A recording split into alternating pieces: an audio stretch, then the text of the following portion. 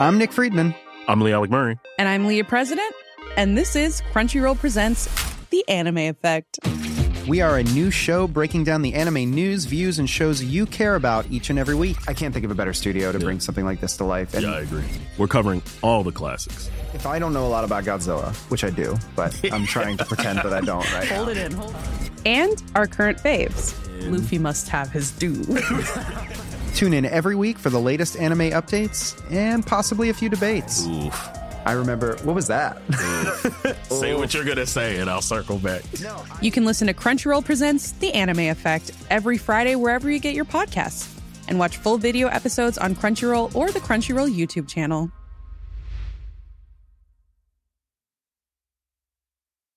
Want flexibility? Take yoga. Want flexibility with your health insurance? Check out United Healthcare Insurance Plans. Underwritten by Golden Rule Insurance Company, they offer flexible, budget-friendly medical, dental, and vision coverage that may be right for you. More at uh1.com.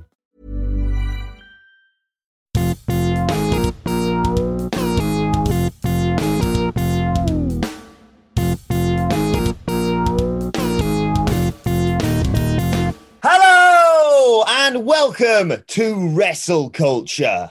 Banana, banana, banana, banana. Look in your feed. What do you see? A podcast about wrestling.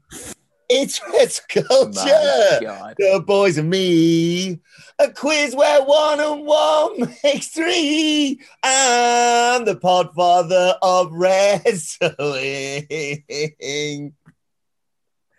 I'm Adam Wilson. Wow. Phil James and Michael Hamflett from What Culture to discuss all the goings on in wrestling this week and butcher wrestling themes, apparently. But before we get into it, if you're a fan of this sort of thing, make sure you subscribe to What Culture Wrestling on either iTunes, Spotify, wherever you get your podcasts from, for daily wrestling podcasts where we review Raw, SmackDown, NXT, AEW Dynamite, pay-per-views. We have interviews, roundtable discussions, and a roundup of the week complete with a bloody good quiz, of course, on Wrestle Culture. As I said, though, joined by Phil and Hamflett. Phil, I thought that was quite appropriate, the murdering of Cult of Personality, because it's happening. I know we talked about this literally last week, but from the way they inferred, let's say, on AEW Dynamite, I think the deal is done. CM Punk is all elite. Can you imagine if this is just another one of AEW overhyping some kind of appearance? And it all turns out, and it's like Hornswoggle or something. This has to happen now. They've gone way too deep into this. It's ridiculous. The little teases with Darby Allin. Like Serena Deeb's got a t-shirt out saying like the best women's wrestler, but like with women's crossed out. They've done a bunch of other teasers on there as well, wasn't there? MJF referenced the pipe. Of course, yeah. Bomb. They've gone too far in with this now. It's just got to be a moment of which show is it, which you've got to imagine Rampage if they're desperately going to try and pop a number over there. But it's, I don't know, new show, new time slot, chuck CM Punk on there. You can't really go wrong, can you? Surely it's just actually going to happen. The thing that we never said was ever going to happen in the history of ever could happen. Bloody wrestling. Never say never.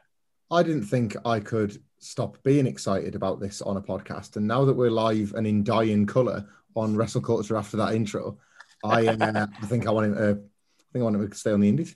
And not like where they can't afford the rights to that song, and yes, just to preserve against this ever happening again. I worked really hard on that. Good 5 minutes. It's great. It's great though. It's the CM Punk was trending on Twitter way Thursday afternoon, evening. The conversations were all there and backed up from the prior week, when that rumor was, it leaked somehow, or it very carefully found its way to social media on a Wednesday afternoon. And then people had a week to ruminate on the idea. AEW play this magnificently, like absolutely magnificently. This is, aside from the potential of Daniel Bryan coming in at the same time, people had about a week to get excited about the prospect of CM Punk happening. And then, as you've said, they've delivered it without having to say his name. They've found every single way to promote CM Punk without saying CM Punk. And what's particularly cool about it is one of the ways in which they've done that is by showing the thing that WWE have tried to avoid showing for about 7 years, which is fans chanting his name. Somebody has thought, well, if we just say Chicago and if we just drop in enough references, people are going to chant for him. And it certainly causes WWE no end of bother. We can actually use this to our advantage. The other teasers were cute and they were nice. But as soon as Tony Schiavone said, a big announcement, which had been hyped for a week, it's a show in Chicago and everybody's had this to sit on for a week. It was like really, really inspired stuff. If this was a pay-per-view, it's Rampage, it's just television. They're not asking for your money. If this was a pay-per-view, people would be buying this for CM Punk in the safety that they were going to be rewarded for their purchase. That's how good this promotion's been already. And do you think they're going to actually put Darby Allin versus CM Punk on All Out, though, and just announce it on Rampage and then quickly try and get a bunch of buys for All Out over that weekend? I mean, I think he'll be on the show. I think he'll be at Rampage in person. I think Darby Allin will main event that show because he's always their highest quarter-hour guy, and he'll be in the last match, and there'll be the most eyes on him in the first episode of Rampage. And then what do you do when you've got the most eyes? You have CM Punk walk out in a building in Chicago, and then you get the most eyes the next week too. Yeah, credit where credit is due. I said CM Punk was going to return to the wrestling ring this year, but also Mike Pamphlet, you booked a CM Punk return before All Out, so he doesn't potentially overshadow a Hangman Page win, which now apparently isn't bloody happening. What's going on? I've literally recorded a podcast yesterday with Michael Sidgwick about what needs to happen at All Out, and guess what? One of the lead things we can talk about on that is, anyway, that's going to be out tomorrow, but we talk about other stuff, including, CM Punk potentially wrestling Darby Allin. I mean, it'd be a hell of a start, and spoilers, for what Sidgwick's going to say. I'd love to get your thoughts on this, Hamflet, but a match leading to a handshake, leading to a team, potentially of Punk, Allen, Sting, is just insane. I love it, man. I absolutely love it. Everyone in AEW finds a way into a trio or a group, and what a brilliant way for CM Punk to find his way into one. Not a man known for having too many friends in pro wrestling, builds a mutual respect with the first opponent he faces and has it inbuilt because it's Sting. Like that to me is a perfect short-term distraction for CM Punk away from other pretty substantial programs. There's about 1 million wrestlers you want to see CM Punk face. There's about 1 million stories you want to see them tell. Having him as part of that collective means, like Sting, he doesn't become a weekly Dynamite wrestler all of a sudden. This is not a dig at Christian Cage, and it really isn't. But I don't want to think of Christian Cage debuted at Revolution. I don't want, if CM Punk debuts All Out for 3 weeks after Full Gear, and next week on Dynamite it's Christian Cage versus The Blade, and that's not a dig at The Blade either. CM Punk versus The Blade. It's not a dig at The Blade. It's just that at this point is a very normal, straightforward singles match between two rank and file members of the AEW roster, and it behooves them to keep CM Punk this special for as long as possible. You get one chance to have him appear in front of a live crowd for the first time. You get one chance to have that first match, that first singles match, whatever, blah, blah, blah. This company don't need telling. They've got it right over and over and over again, but you kind of got to maximize all of those firsts and stretch out the joy of it as long as possible. Or Phil, he could be the fourth labor of Jericho. Just chuck it out there straight away. It's just dream match territory, like all over the place with CM Punk. But I think this is also really different to Christian Cage as that situation. Like Christian had wrestling taken away from him, and like all he really wanted to do was be the kind of weekly wrestler who like helps people up and like has great matches every week kind of thing. Whereas CM Punk walked out like on his own terms, like he was done with WWE at that time. He was done with wrestling forever and ever and ever. I don't think he's ever going to be in a position where he'll want to come back and be that kind of weekly wrestler. So it kind of forces AEW to go a different route with him. And I think you need to do that with different people that debut in different times. Not everyone can have the same debut path, because then it just gets a little bit boring. And like you say, you've got to eke out these dream match situations along down the line. And there's just too many of them to actually figure out which one you can possibly do first or second. Well, we assume this is still going ahead, but it may have to be pulled, Phil Chambers, because AEW have lost a large amount of revenue in the last 24 hours. Domino's pulling their sponsorship, I suppose, or association, Pizzagate, whatever it may be, back of that brutal AEW death match featuring Nick Gage and Chris Jericho. Now, Phil, you've spoken in the past about having, shards of glass and thumbtacks and stuff sprayed onto you when you were attempting to film hardcore matches in WCW. How did this compare? And I don't know, what's your feelings about death matches? Because mixed feelings in the What Culture office, and yet a lot of adoration for what these two did. I am not completely against death matches. I think being a Mick Foley fan, you've got to be slightly, at least intrigued by them. I don't think you can have any other way around. But obviously, he got rid of a lot of his deathmatch stylings when he went to WWE. I think there's a time and a place, and so long as you don't do them very often, you'll be fine. I was always intrigued, let's say, about this one, because it's not that long ago, really, that Tony Khan was talking about, no, not going to have blood on TV, like going against the headshots with chairs and things and toning down violence. And now 2 weeks in a row, we've had the Texas death match that ended in a guy getting chokeslammed off the ring to the outside through 2 tables and 2 barbed wire boards, to this with the pizza cutter and the stabbing him in the forehead with a piece of glass and Hurricane Rana glass breaking from the top rope stuff. So they kind of escalated this pretty quickly from a company that has once said they're not going to put blood on TV. But as soon as that Domino's thing hit and went all over Twitter, it was just too perfect a moment to not go viral. And I knew as soon as that happened, I was like, Domino's are not going to be happy with this. Because if you think you're a family-friendly pizza delivery company, and then all of a sudden your picture is all over the internet next to a guy slicing a dude's forehead open with a pizza cutter, you're not going to be very happy about this, are you? I genuinely don't know if there's anything that could have been worse in that moment in terms of John's windows and doors is the only thing I can think of as he's getting Hurricane Rana off the top rope. But yeah, no great. If you buy one, you get one free. Yes, exactly. Sunderland's got the National Glass Centre. They could have just put a little ticker across the bottom. And if you like this, you can come and see our fabulous display. You can make your own thing to smash over Nick Gage's head. I don't know if this is already an old take. I have a feeling that they're going to make hay with this, It's AEW are smarter than to just leave it and to not have it be mentioned. It's going to be a bit of an elephant in the room, I think, on Dynamite, or at very least something like Being the Elite. They'll absolutely play with this.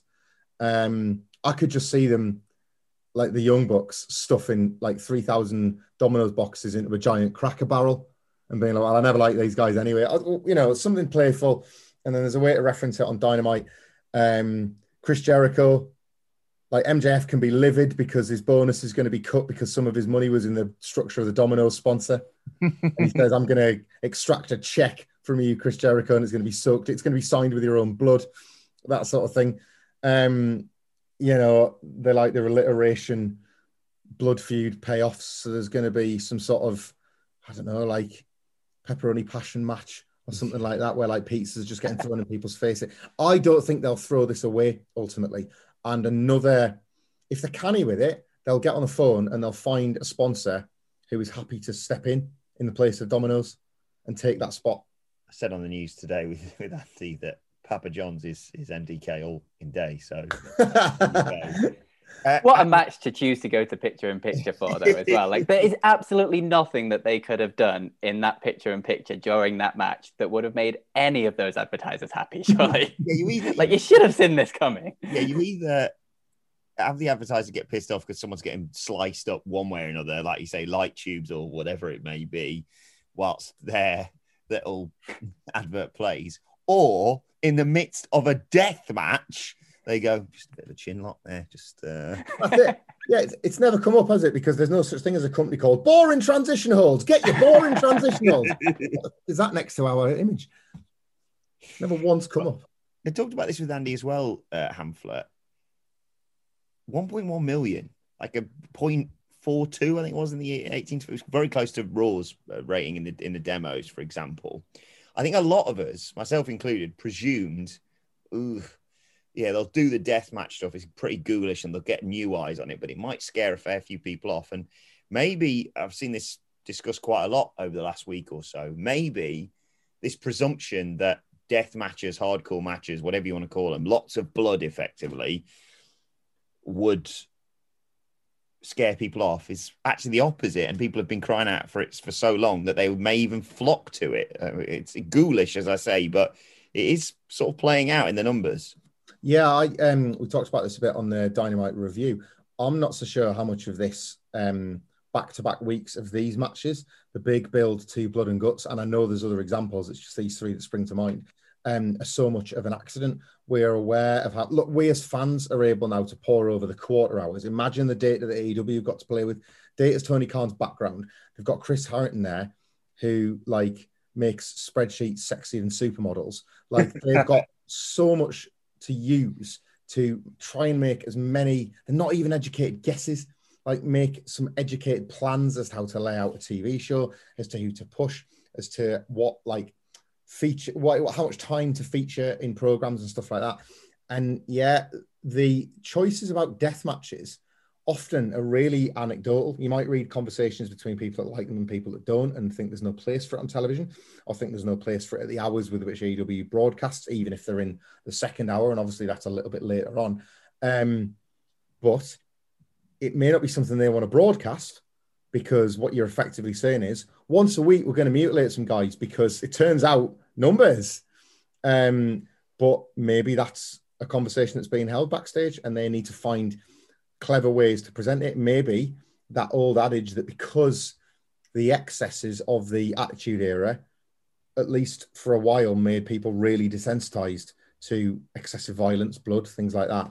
Maybe that's come back around again, and it's not something WWE are going to touch. So it's free reign for AEW as a television company. I know there's GCW, and I know there's like independents and niche concerns that are going to do this sort of thing. But as a mainstream North American company with 2 hours of valuable television time, if nobody else is doing this, maybe this is a gap that they're going to continue to exploit. It was probably born from them wanting to put Blood and Guts on television, from wanting to sell you a pay-per-view with an exploding barbed wire death match and talk about that match on television. They've made this part of their branding. It's not for everybody. A lot of the time it's not for me. But the numbers aren't lying when it comes to this sort of stuff. So they're gonna, they're gonna follow the money, and they're gonna chase it until it runs out, and then they'll find the next thing and do that. Phil, did you have the experience like me watching that death match, thinking it was Nick Gage, so he's not going to be, just a WWE style no DQ match, for example. But do you think, maybe they're going to do a slightly watered down version with maybe one light tube spot or whatever, and then suddenly it just, oh boy, it really escalated in those final 5 minutes. Yeah, I thought generally that they'd work, especially with Jericho being involved as well. Like, you knew it wasn't going to be just a pure like GCW or like that kind of style, just death match for the sake of death match kind of match. So I assumed they were going to work a bit more and sort of build to stuff, but it was like, it wasn't even like a slow burner of a build, really. It was like, start off, you kind of need him in the corner, and then they're like, well, he started off, he just sliced his arm open with the yeah. That was the first thing they did in it. But then he like did the knee in the corner, and you're like, okay, this is where the slow build is. And then it's like, oh no, he's just gone to get light tubes, and then that was it. And then off they go. So I really assumed they weren't going to be quite as Nick Gage as they were. But I think, yeah, like we say, there's a time and a place for it. Personally, the things I don't like in death matches are the stuff like the pizza cutter and the like stabbing people in the head with glass.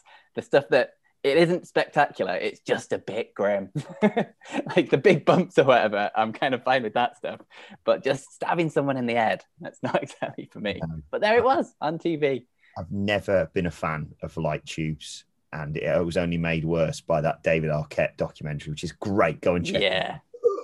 But it just makes you think, oh, things can go so wrong. I realize that they just normally just shatter, and he makes that wonderful, white mist effect effectively. But it's not for me. It's not for me, Jeff. And yet, amazingly, despite all that, despite that show that they put on at Fight for the Fallen, AEW Dynamite still, Phil, only the second best TV show of the week after SmackDown, which is not because of Roman Reigns for once. It's because of my new favorite character, and I sense possibly yours as well, Phil. Sad Baron Corbin. This redemption arc's incredible. the absolute best Baron Corbin has ever been. I love it. It's fantastic. He's playing it so well. Like, he has just gone all in with this character. The whole, like, wearing the same shirt 2 weeks in a row, but just with different stains all over it. And just the whole thing with the bloody thing fired into his balls, like the whole man hit with football kind of comedy. You're the one who shared the clip from Talking Smack that I saw as well on Twitter. Yeah, but that, like, afterwards, where it's like Kayla Braxton came up and interviewed him, and just the way he played off not only like his situation in life, but what she was doing to him in the first, like, you come here, you bring all this up, and then you're just going to leave. And it's like, what are you doing? And like her promising to help him with his washing his shirt and stuff. It's fantastic. I absolutely love it. I have no idea where it's going to go from this point on. Like, Kevin Owens is the first person to really start to take sympathy with him, I guess, even though it ended with Dolph Ziggler and Robert Roode stealing his money and laughing at him after he's been hitting the balls. But yeah, genuinely no idea where this is going, but I'm loving every minute of it. Yeah, we talked a fair bit about this on the SmackDown preview earlier, obviously, Hamflet, but it's a bit like, it's reminding me more and more about him in the King of the Ring, where you were like, I think he'd just come off the back of like Constable Corbin, all that crap with like Seth Rollins and what have you. And then he just hit his stride and you were like, oh, there's the guy I remember. It's once he's given something to really get his teeth into, there is something there, isn't there? And it's one of those things where if you'd have told me 6 weeks ago, Baron Corbin after Roman Reigns is going to be one of your favorite things on Friday nights, I wouldn't have believed you. Yeah, they're just applying, it's a low bar in WWE sometimes, but what started with them applying a modicum of thought to a character is now them applying actual thought. And that, I think that feels like the difference. It was all a bit one note to begin with. And that one note was on Rick Boog's guitar, which I wanted to shove up his arse when he was giving Baron Corbin grief. But they've definitely developed this. You're watching it develop. It's like seeing a unicorn or a like can machine in the desert or something when you see a character on main roster WWE television and you're like, oh, they've put some graft in here. And that's the feeling, that especially that one that like Phil put about the Talking Smack promo, the point at which, and obviously with it being Talking Smack, you can flesh out daft stuff pretty much to your heart's content. But the idea of him smashing a can of food on a curb or whatever it was, just to be able to get something, and that's why he's got like a second stain on his shirt. Those are these little added details that everybody's going to jump on. And then as long as they did this week, continue to kind of fold that into the television presentation, I've got like measured high hopes over this. And it's still a bit of an arsehole. Like when he was doing the Corbin GoFundMe thing, he was like, obviously you people in Texas, blah, blah, blah. Yeah. It was. And he was talking about, oh, is there anything worse, waking up with no money and you're hearing, I think it was Charlotte or wherever it was. Phil, I hope you don't mind me sharing this. Hamflet said on the SmackDown preview, with a lot of caveats, that this is borderline sort of Chris Kresge writing from back in the day. It is like they have, I mean, I know they spend hours and hours and hours and hours working on these scripts for everything anyway, but they've spent it in the right areas on this one, let's say. Yeah, totally. And I think it's all down to like Corbin just buying into this like full. Like if he didn't completely commit to this as a character, it just wouldn't work at all. And I think like going back through Corbin's stuff in the past, like the amount of terrible, terrible stuff he's been given, like all the dog food stuff with Roman Reigns, you can never say that he hasn't just committed to whatever it is, whatever crap they're throwing at him. He like puts his all into it, and it's not always been good, obviously. But this one, like he just is this character. He's just kind of become it, like, and it makes all the difference. And just the little touches and the fact that they're not throwing it down our throats that like he's a good guy now. Like you're still getting those little bits of like asshole peeping through, and I think they'll probably like simmer down throughout as the weeks go by, and you can actually allow yourself to feel a little bit sorry for the character. And it's that as well, like just allowing someone to slowly feel sorry for him instead of like suddenly turning around going, feel sorry for this guy like straight away, which is quite a lot what they've done in the past when they've done big character changes and stuff like this. So it's just those little subtle things and the commitment behind it that's just allowing you to buy into it week over week, and they're not just ramming it down your throats instantly going like this person now or whatever it is. It's great. I love it. Well, we may come back to Baron Corbin a little bit later on the podcast. But Phil, I want to talk to you about the major NXT takeover developments. This week we saw it's sort of been spoiled in advance because it's taped and what have you. But Dakota Kai turns on Raquel Gonzalez. That's the match we're going to get for the NXT Women's Championship at TakeOver across SummerSlam weekend. What a weekend that's going to be, by the way. And as well as that, of course, Phil, Samoa Joe now officially an in-ring competitor. He's going to be facing Karrion Kross for the NXT Championship. NXT's been a bit iffy, it's fair to say, as a weekly TV product. But that TakeOver is shaping up to be absolutely phenomenal, isn't it? Yeah, they generally have a way of building up to the takeovers, and no matter what's going on the TV, you're at least a little bit excited about the shows. And yeah, the return of Samoa Joe is that's a big one. That's something we've been clamoring for absolutely ages. And I mean, they've got to get the belt off Karrion Kross now because he's having the run of his life over on Raw. So you've got to make the most of that. I can't believe that they were genuinely planning, Hamlet. I'm not sure if you talked about this on. We're not talking about Raw this week because me and Phil didn't contractually have to watch it for work, so we haven't. But I can't believe that they were actually going to have him lose again to Jeff Hardy until Jeff, obviously, unfortunately, got. I think it was COVID. Of course, we wish him well in his recovery. But yeah, jaw dropping that they were going to do it for a second consecutive week off the back of the reaction that we saw the previous week. Yeah, really quite astounding. Possibly the only thing more astounding was them saying, all right, we'll give him a win. Well, who against? Keith Lee. Oh, cool. There's no saving anybody, ultimately.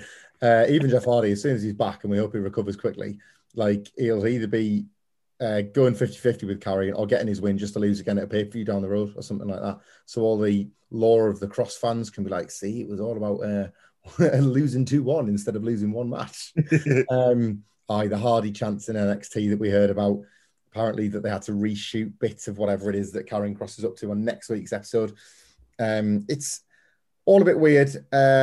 Joe coming back is cool, I guess. That Joe winning is the play, which I wouldn't have expected to say had Karrion Kross not been called up to Raw. I think it would have been an unpredictable match. I think you could have looked upon this as Joe having a one and done, and this authority figure storyline was set up for him to have one last, in his mind, takeover epic, perhaps, something like that. Now, surely he's the favourite for the belt.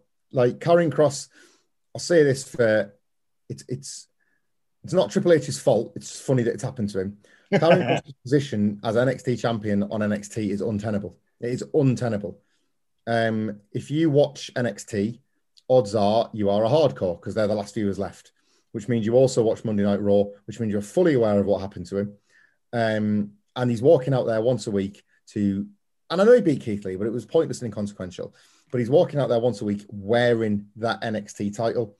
If Triple H can't control the booking of Karrion Kross on Raw, he can control him coming out wearing that belt. And Samoa Joe, not least because NXT's not wholly terrible, and they've gone to the trouble of setting up Samoa Joe versus Adam Cole down the road as well. So if for nothing else, you put the belt back on Samoa Joe, you make him the first 3-time champion, and you say, well, Adam Cole wants to do something about that. And then you've got something else to point towards, and Kross is gone for good because, yeah, his position in NXT couldn't feel more fragile as a result of some booking so catastrophic. I think that's the most baffling thing about all this as well, is the fact that they did have him come out with the belt. And it's like NXT, as much as, yeah, it's developmental league kind of thing, whatever, the natural course of a wrestler in NXT's career always used to be build up through the ranks, win the belt, lose the belt, move over to Raw or SmackDown. That was just the general course, and it's obviously changed in recent years with it being its own TV show. Yeah, but Phil, Triple H told us we all used to complain about that, so we must have hated it. That's true. But at the same time, this is a third TV show, an actual TV show on TV that gets ratings, and you're there on your most highest rated TV show saying that the champion of your own TV show is balls. You're just putting it out there. How is that making people go, oh, NXT, there's a thing I should watch? Absolutely not. As soon as you saw Karrion Kross come out on that Raw, there's no way, if you've not watched NXT before, that you are ever going to turn over to see that TV show if he's the kind of champion that they're putting out on TV. Maybe that's the problem. Maybe they thought his theme said ball and pray. Well, we're going to just have to book him and bollocks. And if you think, it's a pretty bad first day on the main roster, there was a podcast just this week that me and Hamlet did about shocking first days on the main roster for NXT stars, which you can go and check out right now. But before we move on, Phil, just a quick word on Raquel Gonzalez and her big back. God, I love it. And her versus Dakota Kai. If he starts to life as NXT Women's Champion, but a match against Dakota Kai, it's been an open goal, obviously, with her being by her side. Oh, as long as I'm by your side, you're always going to be NXT Women's Champion, as Dakota Kai said. But, it's just mouth-watering, that prospect, isn't it? Yeah, definitely. Very much excited for this. It's like a big, one of the sort of bigger matches that they can put up with her for this title reign and sort of cement it properly. So very much looking forward to this one, definitely. I'd like to think as well, not just for the TV show, but especially because it's a takeover, I'd love it if it was out of the CWC. Yes. They haven't confirmed either way yet. It's taking place following SummerSlam, but obviously this is not one of them times where it can be in the same building because SummerSlam's in that stadium. I don't know. I guess you could put the entirety of the CWC in 4 rows in that Las Vegas stadium and see what that looks like. We're all pretty much used to venues at this point. But yeah, it'd be lovely if they announced a building for that. Could NXT... Are they not doing that because maybe they're panicked that this version of NXT can't sell a building out right now? Possibly. But, in the words of Shawn Michaels, in DX in 1997, try. Actually try. Find a smaller venue, a nearby basketball gym or a high school gym or something like that you can dress up bigger and lighter than the CWC and at least give these wrestlers something new to walk out to, some sort of reactions to be able to vibe off, because I think it's going to help the show exponentially if they can.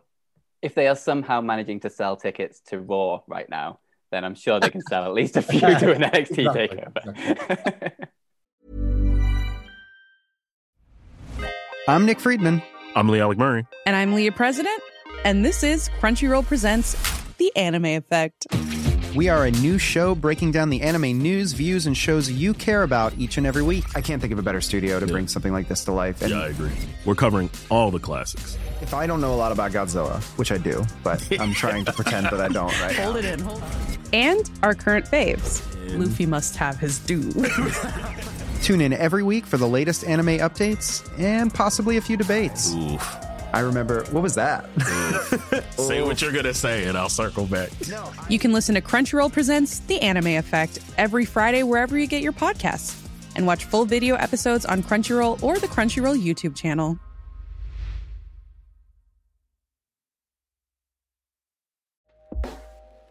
Hey everyone, I've been on the go recently. Phoenix, Kansas City, Chicago.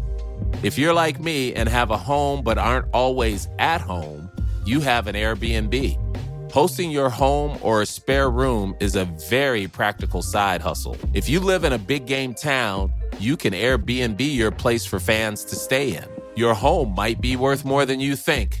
Find out how much at airbnb.com/host.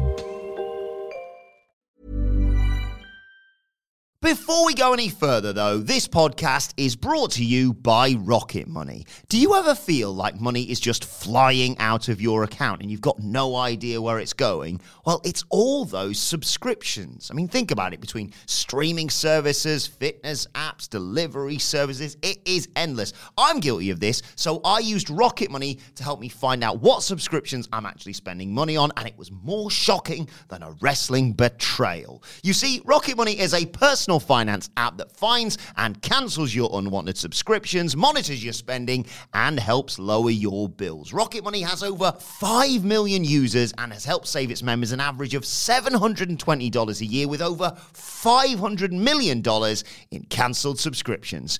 So stop wasting money on things you don't use. Cancel your unwanted subscriptions by going to rocketmoney.com/wrestling. That's rocketmoney.com/wrestling. rocketmoney.com/wrestling. Well, before we get to this week's #BloodyGood quiz, there's one final thing I want to talk to you both about. Hamlet, you and I are going to be talking in more detail about this on Sunday, this weekend's podcast. Myself and Sidgwick talking about what needs to happen at AEW All Out next month.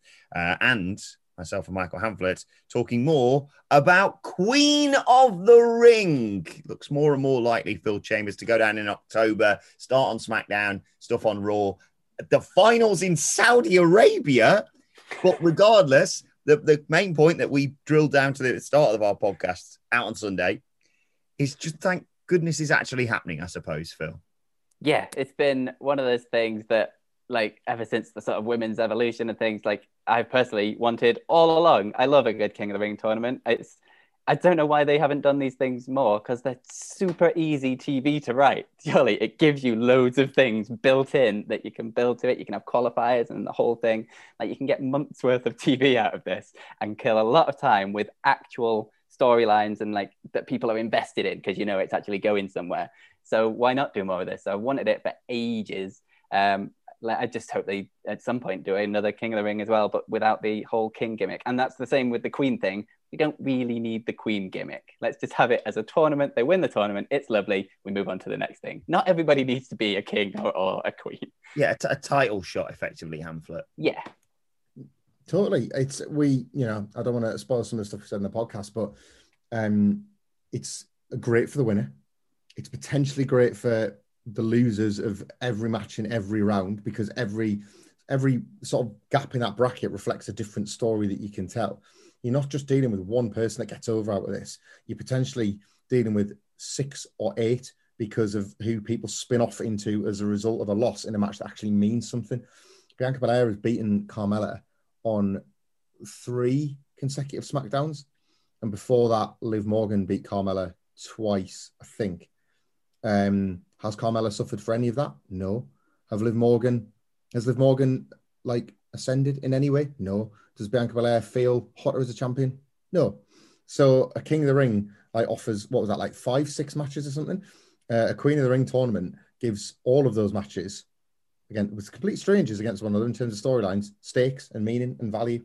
Should be great. Should be absolutely brilliant. And there's going to be way more. I feel like there'll be real care and attention paid to it, because they've made steps lately to try and fix problems with the women's division. And it'd be nice if the Queen of the Ring became something of a celebration of those fixes.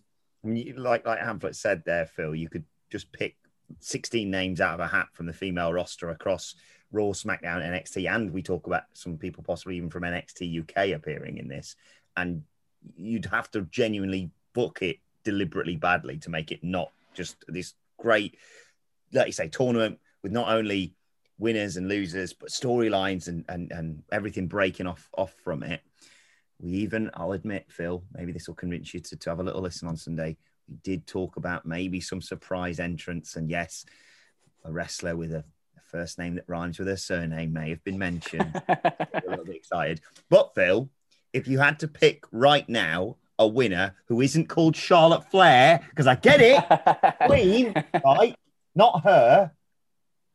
If you had to pick, someone that maybe could use it, they may give it to maybe elevate them, who would you go for? Immediate names that spring up to mind is Liv Morgan, because they've kind of she's always been on the cusp of doing something, and they've never really pulled the trigger for whatever reason. And I think she'd be really good in that situation. Naomi always springs to mind in all of these positions, because she's just great and like pure babyface. Like, you can have her get taken out by a heel at some point, and then she fights through the injuries and things. Like, these tournaments are really easy stories to tell. Why don't they do it more? So either of those two, or just Candice LeRae, because I just love Candice LeRae. That's the only reason. There's so much potential, so long as you don't give it to Charlotte Flair, basically. Yes. Needs to be someone new, someone that hasn't got these kind of things before. But we do feature her in our booking of that. So make sure you check out our Queen of the Ring podcast that is going to come out on Sunday. And What Needs to Happen at All Out, that podcast with myself and Michael Sidgwick, will be out tomorrow. But enough of all this. It's now time for a bloody good quiz. And this week's quiz is brought to you by 3D74, who breaks the rules a little bit in this week's review associated with the hashtag Bloody Good Quiz. Normally it's just like heaping praise on us, and it's always very nice to see. But 3D74 writes, "Hello, What Culture crew. Who do you think will be the first 2-time AEW champion? Someone already with 1 title reign, Kenny Omega, Chris Jericho, Jon Moxley, or maybe a champion who has yet to win it, like Hangman Page or MJF? Phil, what do you reckon? First 2-time AEW champion." Oh, tough one. My mind immediately went to Hangman Page, just because the idea of his chase for the belt and everything is so great that when he finally reaches that top point, he like wins the belt and it's the best thing in the world. And then like he does that on a pay-per-view, and then the next week on Dynamite or something happens. He gets cheated out of it and he loses it, and it's like a really, really short reign, and then you have to have that whole rebuild of that arc back up to the top again. So then when he finally gets his long reign, I think that's the most interesting story that you can tell with it, and fits in with the Hangman Page character the best. And he's probably better as a guy who's chasing a belt rather than holding a belt anyway. I'm going to go with Jon Moxley enjoying his second reign as a heel. Ooh. They say that the best characters are just your real life selves turned up to 11, and he has just had a child. So expect a very tired, angry man to feature regularly on Dynamite every week for the next, just 18 minimum, they tell you, years. And then they might have another. They might have another, and then Christ, they're going to have to put the TNT title on him as well. So, yes, I'll go with Jon Moxley as it is. But legitimately, I think he's been getting a little angrier of late. And the next big feud he's got is with Hiroshi Tanahashi. And there's no way he's going to be babyfaced in that. And I wonder if this is the first murmurings of them experimenting with Jon Moxley. And he's great at everything, so he'll probably master that as well. Yeah, very rude of me. I forgot to ask you, Phil, about your thoughts on Tanahashi and Hoovy coming to AEW potentially. Tanahashi's mad, amazing. As soon as that popped up, it's just incredible. Hoovy, WCPW guy, another tick onto that list. We made him. He wasn't WCW at all. He's just another WCPW guy that we put on top of the world. And in answer to 3D74's question, it's going to be my best friend, Maxwell Jacob Friedman, who will give the title belt to someone else for a bit and then just take it back because he's the greatest. But thank you to 3D74 for that question. If you weren't your name associated with a hashtag bloody good quiz, then all you need to do is subscribe to What Culture Wrestling and leave us a 5-star review on there. But as promised, gents, this week's quiz is about the best wrestler in wrestling right now. It's about Baron Corbin. It's about Baron Corbin, lads. I found a very good quiz written by one Adam Wilborn up at What. Loads of great, and I've added some more questions to it because it was written. The subheading, I like a good pun. Quiztable called. Jesus Christ! You love a good pun, Wilborn. A good pun. I'm waiting. One day I'll get there, Phil. like questionable Corbin, couldn't you? Because quizzes have got questions in, and he's a questionable character as well as a quiz. Money in the quiz. Hell in the quiz. The stubble bit and just like gamble on how people would read that if they saw it quickly. Fatal for quiz. It's really Route 1, my writing, for whatculture.com. But there's loads of great quizzes up there right now if you want to take part. But usual rules, gents, 10 questions, multiple choice, shout your name, wait for me to come to you. But most importantly of all, it's just for fun. Okay. Question number 1 about Baron Corbin. Who did Baron Corbin say was his wrestling influence growing up? Was it Ric Flair, Dusty Rhodes, Harley Race, or Bob Backlund? Hamflett. Bill. Ooh. Hamflett just got in there before. I'll go with Bob Backlund. It's not Bob Backlund. Phil, over to you. I was going to go with Harley Race. Is the correct answer. Here we go. Going down, Hamflett. Once. I've heard the winner is the king. It's just for fun, but it sounds to me. If I lose this, am I going like dirt poor and broke? You remind me, I meant to say something before. I was at a wedding last weekend, Hamflett, and one of my friends from school I haven't seen in ages was there. And he's got 2 beautiful daughters, but they're now sort of maybe like 8, 10, something like that. So like you say, you're getting to that point where you still have to worry about him as a parent, but you have to worry about him less. Yeah, his wife's pregnant again. And oh my God. Seeing his eyes, it's starting all over again. Oh, Jesus. It's too personal for wrestle culture. I'm scared of getting the you-know-what. Like, and I shouldn't be. They give you whatever it is they give you. But like, I hear stories like that. And I heard another one very recently, very, very similar. And I was like, pandemic's nearly over. Get you-know-what booked in. And I was just anti-scared. Stuff needs to happen big time. Like, because oh my God. I think I've said this before, haven't I? Like, I love my kids, and I always feel like I need to caveat that because sometimes I'm maybe a bit critical of fatherhood and the difficulties. But it almost like me dropping that into the work Slack thread is like the easiest pop I never want to get. Because I can hear the room going up already at the prospect of Humphrey's having another kid. But it's the one I don't want ever. And I never want to get a pop for that. I want to pull out the Sidgwick pop when he has to do it or something like that. Good luck to your friend anyway. If he's listening, it sounds amazing. All the very best. Right, question number 2. Question 2. Which NFL team did Baron Corbin sign for in 2009? Was it the Indianapolis Colts, the New England Patriots, the Denver Broncos, or the Dallas Cowboys? Phil. I'll let Phil have that one. Was it the Colts? Go Colts, greatest NFL team. It was indeed. It didn't last very long, I've got to be honest. Okay, let's move on to happier times for Baron Corbin. Question number 3, 2-0 to Phil. Who did Corbin last eliminate to win the Andre the Giant Memorial Battle Royal at WrestleMania 32? Was it R-Truth, Kane, Jack Swagger, or the Big Kane? It was Kane that he eliminated. Okay, question number 4. Yes. Where are we? There we go. Question number 4. Who handed Baron Corbin his first main roster loss? Was it AJ Styles, Rusev, Dolph Ziggler, or John Cena? Hamflet. Because it was his first feud, I'm going to think the 50-50 him and say Dolph Ziggler. It was Dolph Ziggler. First angle. Sweet Jesus. Okay, question 5.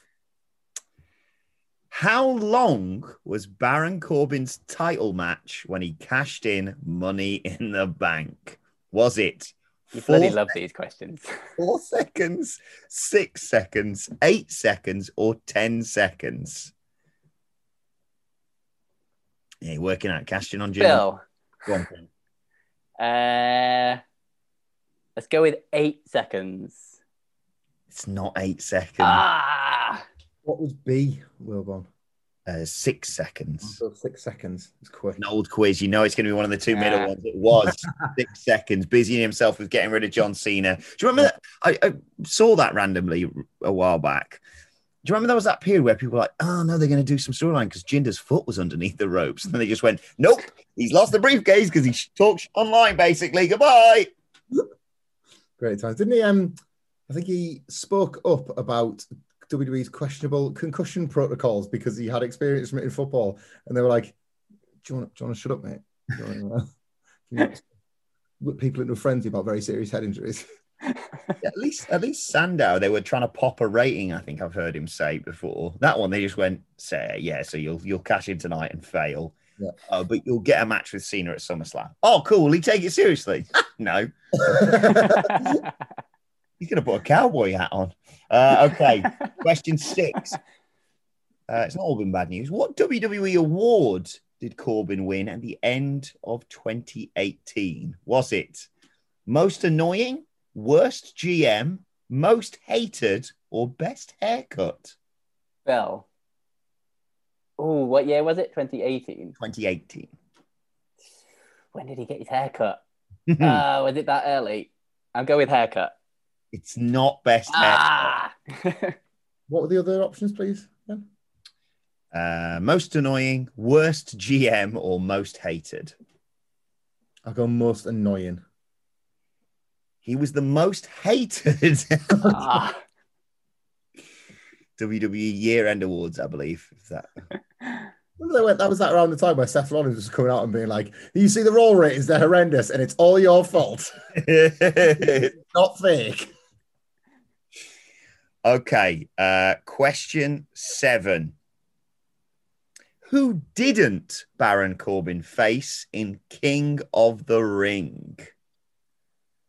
He became King Corbin, and then it all went wrong because he was buying bloody cars and houses and all that bollocks. Investing in Bitcoin. Who didn't he face? The Miz, Cesaro, Cedric Alexander, or Ricochet? Pamphlet. I'll try the Miz. First round opponent was the Miz. Ooh, wow, that's what I was going to say too. What were the other ones? Cesaro, Cedric Alexander, or Ricochet. I do not remember any of his matches, by the way. So if this is wrong, because I've just seen a graphic that someone's made on bloody 2K online, I apologize. But I literally only remember the Chad Gable part of it all. Cedric Alexander. He did face Cedric Alexander. He didn't face Cesaro, who is there, the other side of the Raw bracket. He faced Samoa Joe and Ricochet in the Raw finals. And Ricochet was the only one I could picture. Yeah. I think they just went off and did some bollocks with them two instead. And then obviously you faced Chad Gable. Okay. No points for either of you on that one again. Still 3-2 to Hamlet. Question 8. Sort of busting something that's going on right now, but still. How much is Baron Corbin allegedly paid per year? This is just his pay. This isn't like King pay or any of that bollocks, okay? Is it $285,000, $385,000, $485,000, or $585,000 a year? Phil, why not? I will go Baron Corbin. C, the 485,000. Not 485,000. Oh. I'm going to have to go B because I would have guessed C too, and I cannot live in a world where Baron Corbin's on over $500,000 a year. So I'll go with the second option. It's not $385,000. It is only $285,000. That's a pittance. What makes it? I mean, only 280. What's that? Let's have a look. Dollars, £2. Let's see how much that is. 285,000. That's only 200,000. 205,000 pounds a year. It's nothing. That's what I'm on. Right, question 9. 2 questions to go. 3-2 to Hamflet. What was Corbin forced to sell on SmackDown recently? Was it his Andre the Giant Memorial Battle Royal trophy thing, his watch, his wrestling boots, or his wedding ring? Pamphlet. Was it his boots? It wasn't his boots. See, wedding ring sounds like a thing WWE would do, but he has made a big deal out of his watch in the past, so I'm going to go with the watch. It's the right decision to make. Phil Chambers, he sold his watch to Dolph Ziggler. I think, if I remember, it was like, this watch is worth $40,000. I'll give it you for $35,000. And Dolph went, $10,000. Went, okay. And then Dolph stole some more money after he got hit in the cock by Shotzi and Knox fixing last week. Right. It's come down to the final question, which is my favorite question as well. Here we go. 3 each. Who is the biggest Baron Corbin fan and who's going to go destitute? Okay, 7 things, at least on my computer, come up when you Google, is Baron Corbin ... I want you to tell me the one thing that didn't pop up when I Googled, is Baron Corbin? I wonder if this will say more about Baron Corbin or your search history. Yeah, I'll point out, none of these were like, they go like purple when you've searched them before. I've never searched, is Baron Corbin anything, apparently. Okay. I want the one that didn't show up. Is Baron Corbin a good wrestler? Is Baron Corbin bald? Is Baron Corbin married? Is Baron Corbin related to Bray Wyatt? Which of those don't come up when you Google, is Baron Corbin? Phil, the Bray Wyatt one, surely. I was shocked too. That does come up. Oh, I wasn't even ready to still have a dog in this fight. What are the options? I was certain that was it. Is Baron Corbin a good wrestler? Is Baron Corbin bald? Or is Baron Corbin married? It's changed now. I mean, I know these Google things are weird. If you know who he is, you're going to know. I'll go with the bald one. Because you see him, he's there, isn't he? That's the one thing you wouldn't need to Google. Is Baron Corbin bald? I'm so sorry, Phil. You have to go destitute and eat cans of food and live in... There it is. Baron Corbin does not come up. Do you want me to read you the top 7 as they Google it? I want Phil to take all the money he's got, buy back his boat, and then get it around my house because it's mine. Is Baron Corbin a good wrestler? That's top. Is Baron Corbin married? Is Baron Corbin a nice guy? Then, for some reason, is Baron Corbin a nice guy in real life? Just to clarify, is Baron Corbin still wrestling? Is Baron Corbin a heel? Is Baron Corbin related to Bray Wyatt? Oh, I can report in appropriate search terms. I might have to report that last one. Congratulations, Michael Hamflett. Tell you what, though, you may have stumbled into a great idea for a quiz with that last question. Yeah, because you only see those videos where like John Cena answers Google's questions. That might be next week's quiz, which I'll inevitably forget. So, I think you could turn that into a video on YouTube, that one as well. I like it. Hang on. Hey, was that an office quiz, Phil? Yeah. Getting back there's something in there. We need a good title for it, but yeah, I think there's something there. Is Adam Wilborn getting her in on a visa? What's that about? I don't know what that's about. Oh, God, yeah. Oh. I just did. Is Simon Miller Goldberg's son? I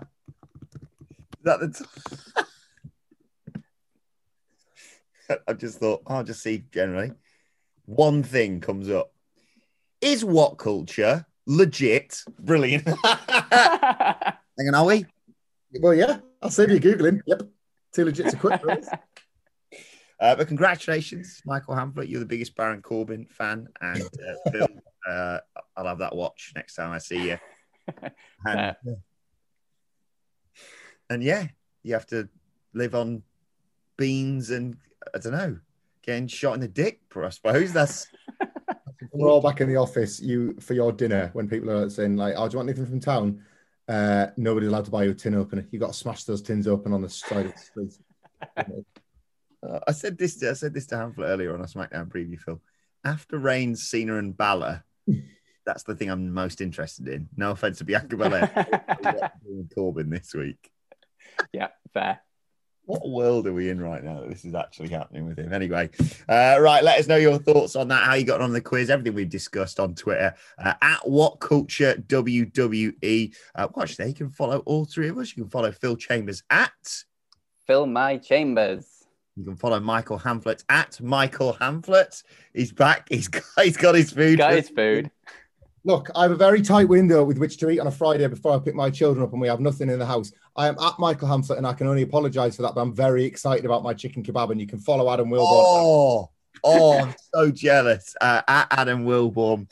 Follow us all at What Culture WWE. And as I said earlier, make sure you subscribe to What Culture Wrestling for daily wrestling podcasts. We'll be doing the SmackDown review for you on Monday, of course. But over the weekend, you have what needs to happen at AEW All Out with myself and Michael Sidgwick. And on Sunday, a wider discussion about Queen of the Ring with myself and Michael Hamflett. But this has been Wrestle Culture. My thanks again to 3D74, if you want your name associated with a bloody good quiz.